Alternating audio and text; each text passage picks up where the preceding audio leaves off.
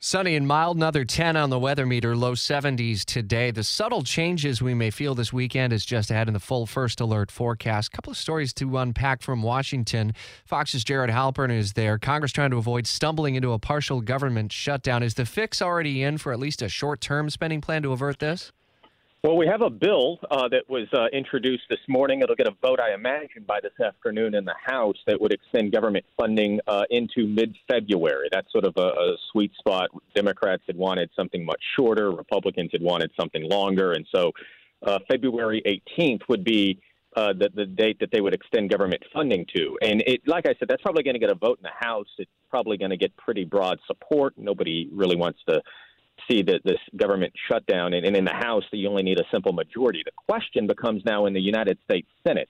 They will have to fast-track this bill. You are going to have to get unanimous consent, the okay of all 100 senators, to speed up the clock here and avoid a shutdown tomorrow night.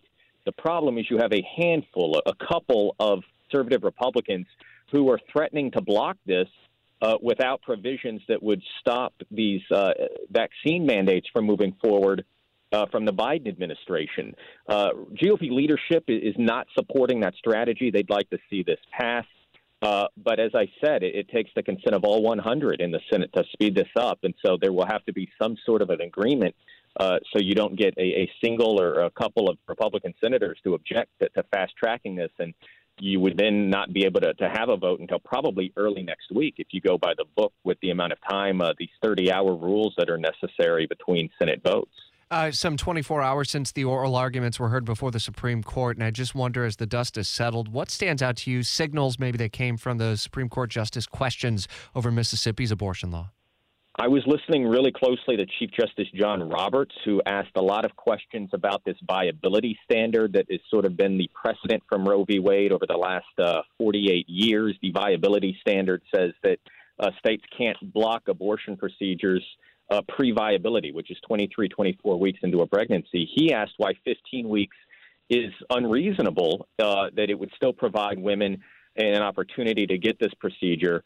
So it would strike, if that is the direction that he and maybe a majority of the justices go, would strike a new standard, which certainly gives states more ability to block abortions earlier in the process without fully taking away, stripping, overturning, whatever verb you want to use, Roe v. Wade.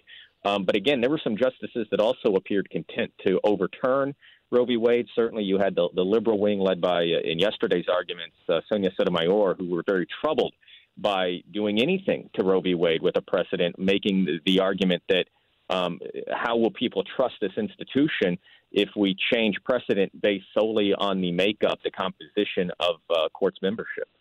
Yeah, some 6 months from now, we'll likely get that full ruling, but a good chance to get some instant reaction and more at WOKV.com. Listen for updates out of D.C. through the day today on the effort to try to avert the partial government shutdown by the weekend.